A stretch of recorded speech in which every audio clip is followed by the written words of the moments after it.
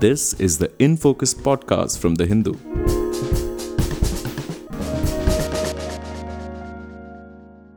Hello and welcome to another edition of the InFocus podcast. I'm your host G. Sampath. The Foreign Contribution Regulation Act, or the FCRA, has been in the news once again. India's NGO sector had an unpleasant start to the new year as it emerged that around 6,000 of them, perhaps more, had lost their FCRA license. Among those that lost their licenses are some really big names such as Mother Teresa's Missionaries of Charity, Oxfam, the Indian Medical Association, and the Tuberculosis Association of India. While the FCRA license of Missionaries of Charities and a couple of others have been restored, most of the others are still looking for ways to get back their licenses. And just to add some context here, NGOs and other institutions that do charitable work have to register under the FCRA to be able to receive foreign donations. So, a cancellation or the loss of an FCRA license could mean that they may no longer be able to continue their day to day work, to pay salaries, and may even be forced to shut down. So, this also has livelihood implications for people employed in the social sector. In this edition of InFocus, we're going to get to the bottom of the whole FCRA phenomenon. Why do NGOs need an FCRA license? Do other entities that receive donations, such as political parties, for example, face the same level of regulatory scrutiny? And how transparent is the process of granting or cancellation of licenses? For a better understanding of these questions and more, we have with us Kabir Dixit, an advocate on record at the Supreme Court who has been handling FCRA matters before the Supreme Court and the Delhi High Court for almost a decade. Kabir, thank you so much for joining us. Thank you for having me, Sampath. It's a pleasure. Kabir, to start with, let's get some background and history into the picture. What we know is that Indian NGOs need FCRA registration to receive foreign donations. This law has been around since 1976 and has been amended repeatedly, with the latest set of amendments coming in 2020. So, can you give us a quick historical overview of this law and what it's been about? Sure. So, FCRA's history is absolutely fascinating. It maps perfectly with three major setbacks to democracy in India and the world. First, the emergency. The law was born in 1976 during the emergency in a parliament empty of opposition. At first, when this law was introduced, the NGOs were only supposed to report the funds received and spent. There were no major restrictions. But once the party came back, Congress came back in power, on the pretext of investigating Jayaprakash Narayan's foreign funds, it set up a commission under Justice P.D. Kudal, a former judge of Rajasthan High Court. That commission was meant to look only into, say, 4 or 5 NGOs, but it became a roving inquiry into hundreds of NGOs, and the terms kept getting extended. Ultimately, over 7 installments over 3 years, it filed its reports. And basis that, an ordinance was passed in 1984, making several changes in the 1976 Act. Now, it was hardened substantially, and NGOs were required to, for the first time, register or obtain prior permission to receive foreign funds. And remarkably, they were not allowed to pass their funds to other non registered NGOs. This has happened recently, and there was a lot of hue and cry, but this happened back then. So, this was the first the genesis lies in the emergency. The second big milestone in the history of FCRA would be the September 11 attacks, where post that there was a global sort of backsliding in democracies across the world. And some charities were implicated in that attack, and then the US passed the Patriot Act. There was the Financial Action Task Force, which is an international regime. It issued a special report on combating the abuse of nonprofits for terror financing. The recommendation 8, it's known as. And India passed, say, Money Laundering Act 2002. FCRA bill was introduced in 2006. Finally, it was passed in 2010 after it went through a standing committee of Home Affairs. Comments were invited, public hearings were granted.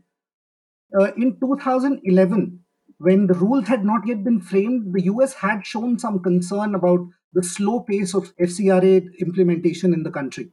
So this was the stage of evolution. where the FCRA 2010 law came post the 1976, which was repealed. Sorry.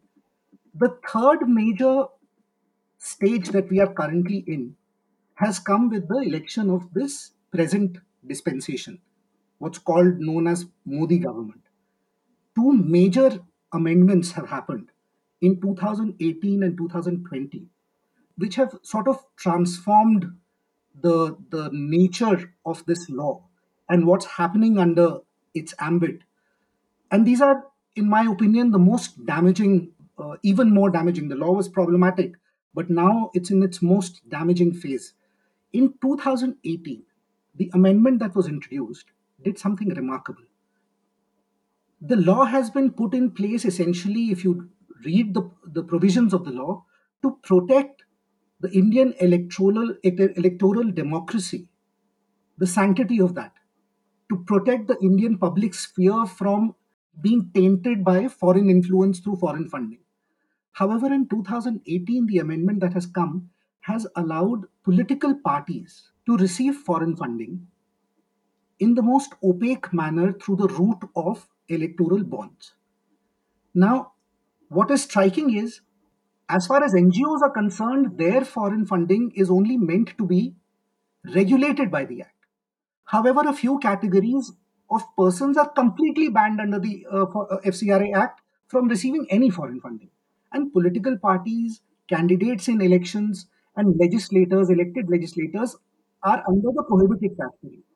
So, this amendment has transformed the nature of this act, where those prohibited can now get foreign funds, and those who are only meant to be regulated are being harassed. And the biggest tool of that harassment is the 2020 amendment, which we shall discuss later. So that was the brief historical overview that I wanted to give. Right, that's an interesting distinction that you're making, that on the one hand you have entities who are prohibited from getting foreign funds, such as political parties, now getting foreign funds seemingly endless amounts through this opaque device of the electoral bonds. And on the other hand, NGOs who are only supposed to be regulated are now facing the kind of harassment which basically sort of shuts the tap on foreign funding. Now, going back a little bit, you said something about in 2010-11, the US expressing concerns over a lax implementation of the FCRA Act. Is that right? Did I hear that right? The US expressed concerns Yes, there have been reports about this sort of concern being expressed. Yes. over a domestic law in India. Yes. Very briefly, see the Prevention of Money Laundering Act and FCRA. These laws under domestic regimes all connect back to a global enterprise to counter financial terrorism, to fight terrorism. RBI has its own notifications that it comes out under the countering of financial terrorism and money laundering rules. So therefore, that is the global context of it. Right. Okay, now we have some clear roadmap in terms of what happened historically before the present moment. But just taking it a step further at a general level, do NGOs under the constitution have an automatic right to receive foreign contributions, or does the FCRA law confer this right? And I'm really grateful for that question because this is a very common misunderstanding. A lot of people seem to think or seem to articulate when FCRA related debates happen that organizations have no right to receive foreign contribution. Now, this is wrong. While it is true that the Foreign Contribution Regulation Act does not confer this right, it only seeks to regulate receipt of foreign contribution. So therefore, FCRA is clearly not the right to receive foreign funding is clearly not a statutory right under the FCRA. This right traces back to the freedom of association, the right to freedom of expression, the right of individuals and citizens to go about doing exactly what they wish to do in terms of work in the area of work that they choose to operate in.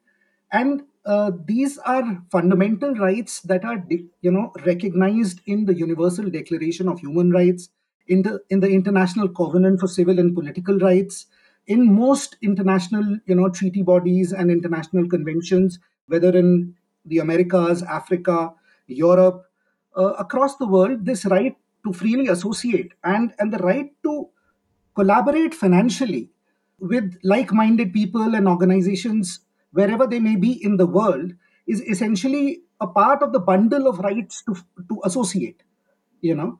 And the Indian constitution recognizes the right to form associations, but the sad part is that this right to form associations in the manner articulated is a lot of times perceived in a very restricted sense as a right merely to form associations.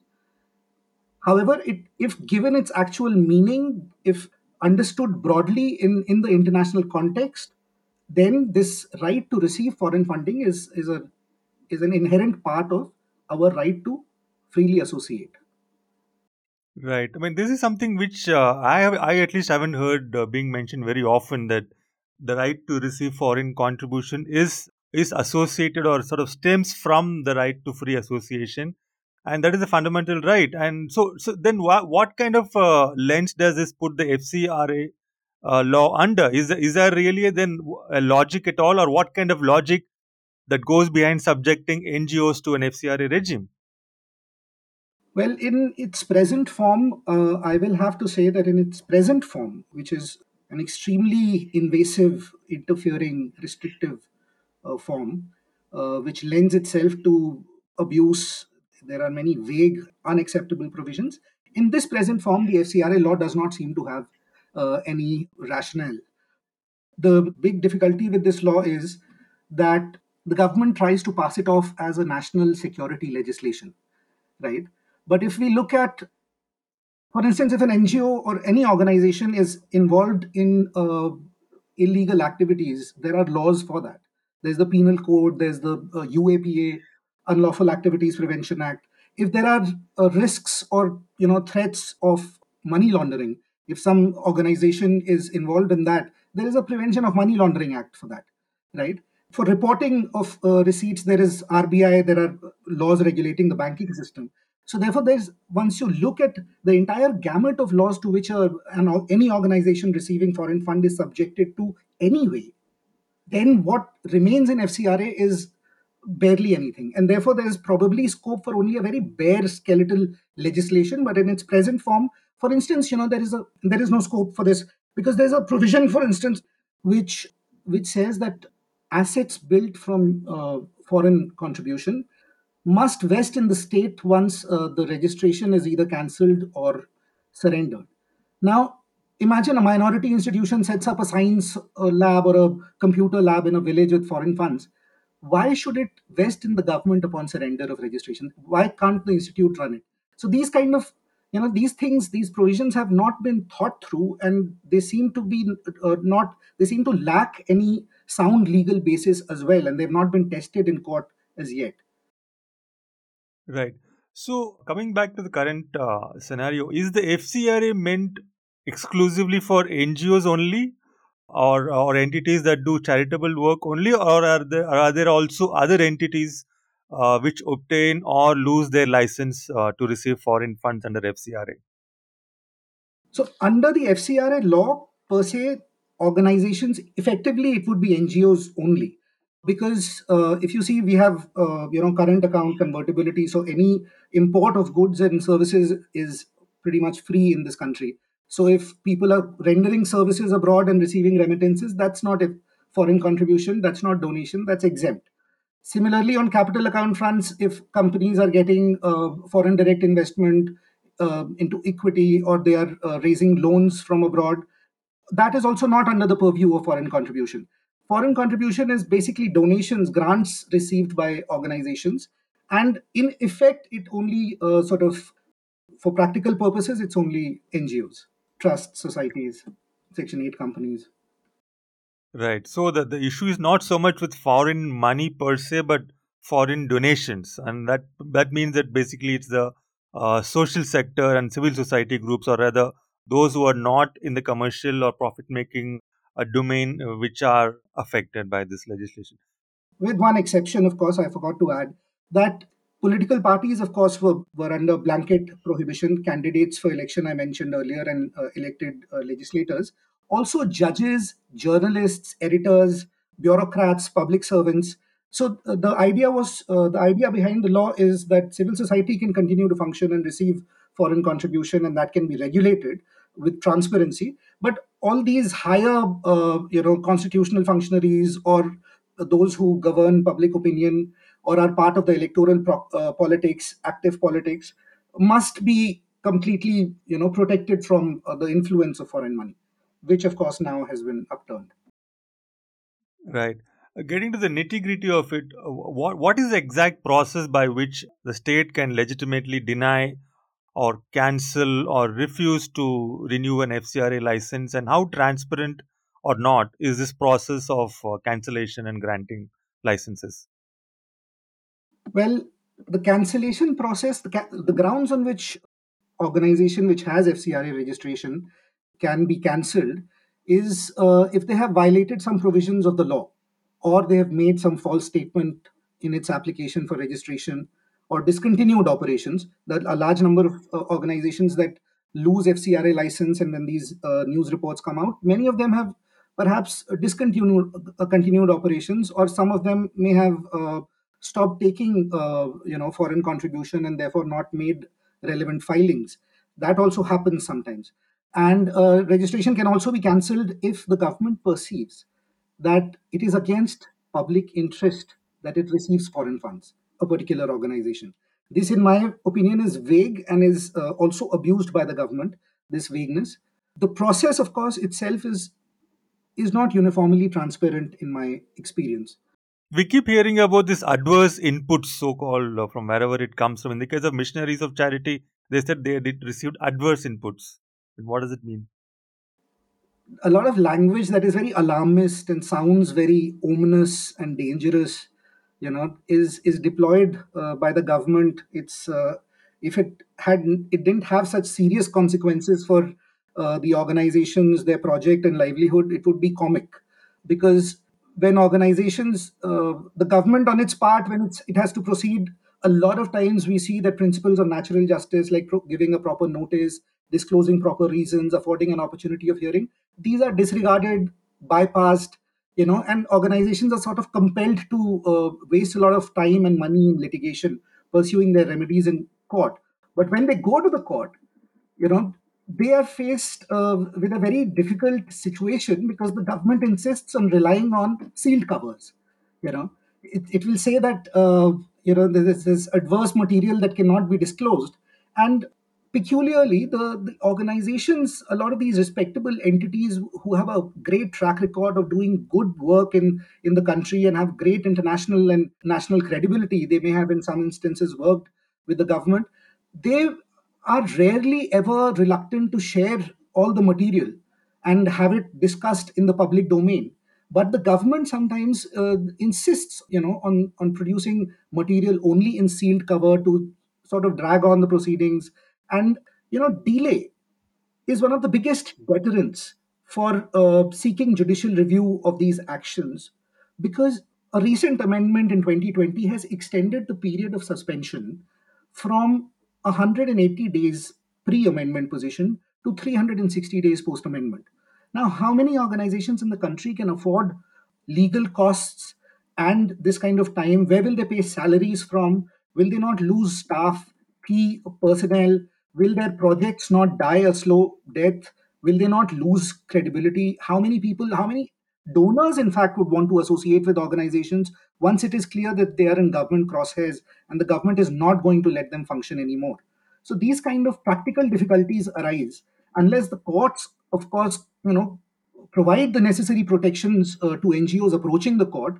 I don't see this problem getting solved very easily, and that doesn't happen uniformly or consistently. Right. You just refer to the 2020 amendment to the FCRA law. I mean, does this amendment have anything at all to do with all of a sudden so many NGOs losing their FCRA licenses altogether? Absolutely. Most certainly, this amendment has something to do with this, especially when it comes to renewals. Now, prior to this amendment, the renewal regime under the Foreign Contribution Regulation Act was reassuringly simple. A renewal was to be granted unless there was an FCRA violation by the organization, and it had to be granted in a time bound fashion. And This was, of course, a very good provision. However, the amendment was brought in to make the renewal subject to various conditions. The scrutiny will now look at things as vague as whether office bearers of an organization seeking renewal have any prosecution pending against them. Now, if you look by contrast, elected members of parliament and state legislatures can continue as ministers and lawmakers, even when they've been charge sheeted until they're convicted of heinous crimes, very very heinous crimes.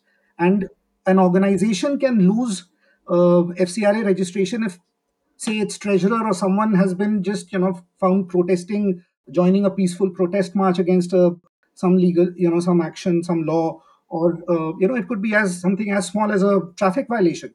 So these sort of things, of course, have caused a great amount of distress, and some of these cases might owe to these kind of amendments, problematic amendments.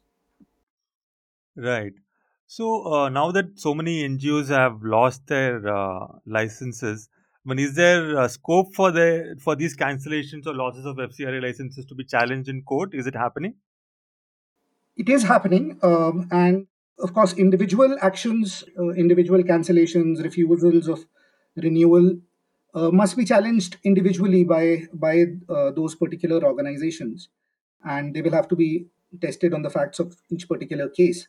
But the offensive provisions, vague provisions, provisions that are being abused, or that by there are such provisions which, just by existing on the statute books, cause a chilling effect, or are calculated to sort of weed out critical voices from the civil society, ensure that they don't find employment, or such organizations do not continue. Those provisions should can be challenged individually as well as collectively, and are being challenged. But there can be more challenges here. So, like, what kind of provisions, in your opinion, have a chilling effect? Is there? I read somewhere about a provision which requires, say, someone who's on the board of a particular NGO. All the directors have to sort of share all their financial records and Aadhaar card and all those other details. Is that something one should worry about here? Absolutely. There's the multiple such provisions.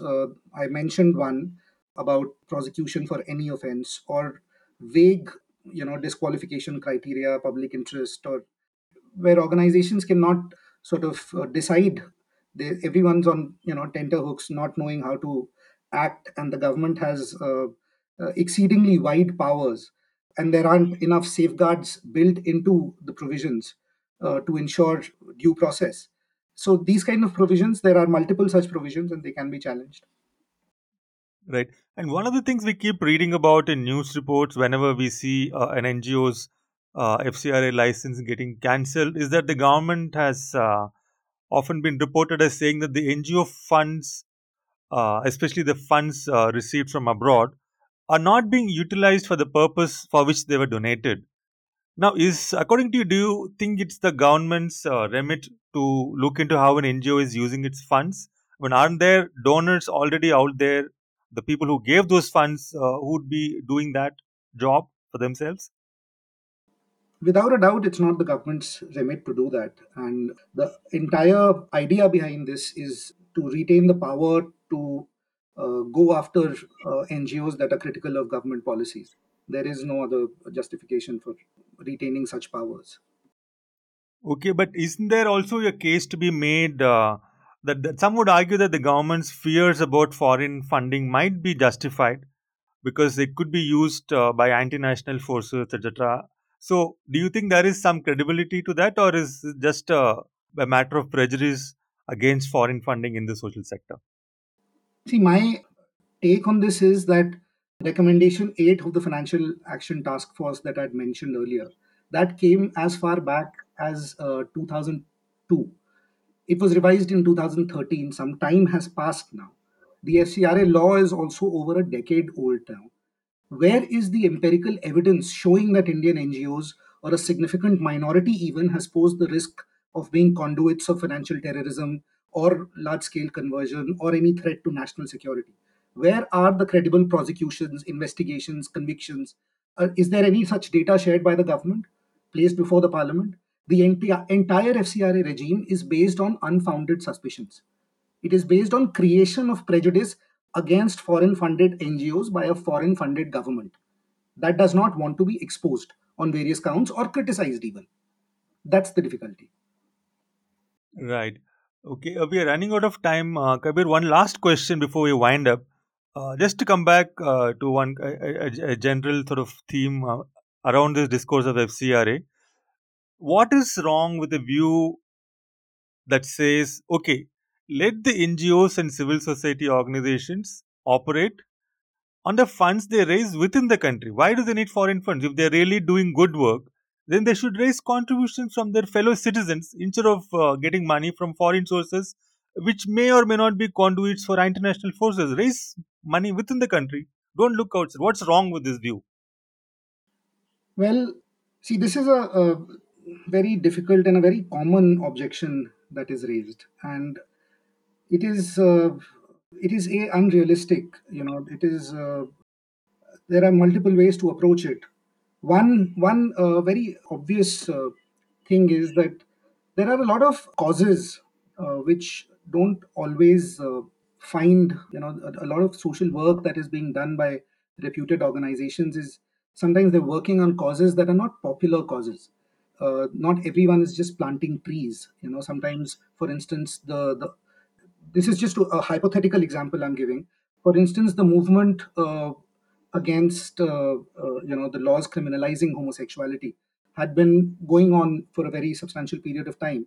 There wasn't a lot of popular sentiment supporting that cause for the longest time. It made very slow progress till changes were brought in.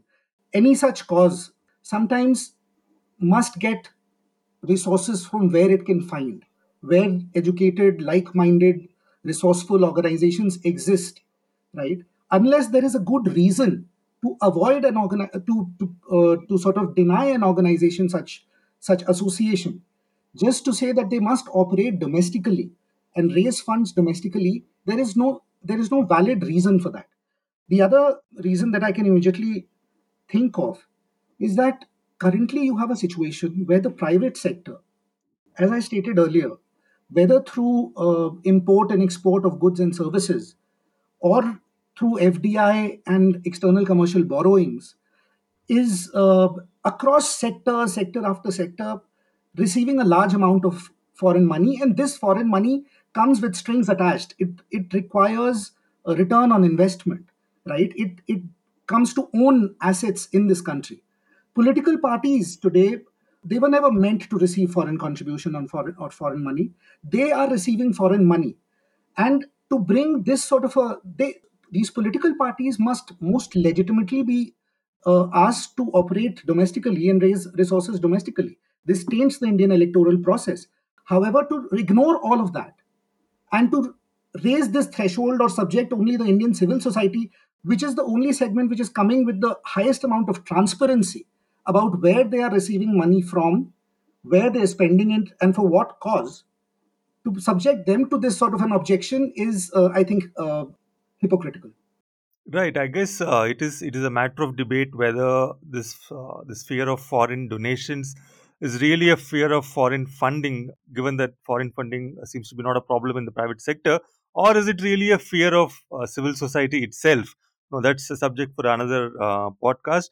But two major takeaways for me, at least, from your insightful comments and the background that you've given, Kabir, is one is, of course, I didn't know that this entire FCRA legislation was born during the emergency, which I think says a lot, and the fact that the entire right to receive donations from abroad is an integral part of the right to free association, and it is not something that is conferred by the FCRA legislation. These are really, I think, important points that we need to keep in mind as this issue develops and as public debate develops on this issue. It's been a pleasure talking to you, Kabir. Thank you so much. Thank you so much, Sampath, for this opportunity. Thank you. In Focus will be back soon with analysis of the biggest news issues. In the meantime, you can find our podcast on Spotify, Apple Podcasts, Stitcher, and other platforms. Just search for In Focus by The Hindu. We'll see you soon.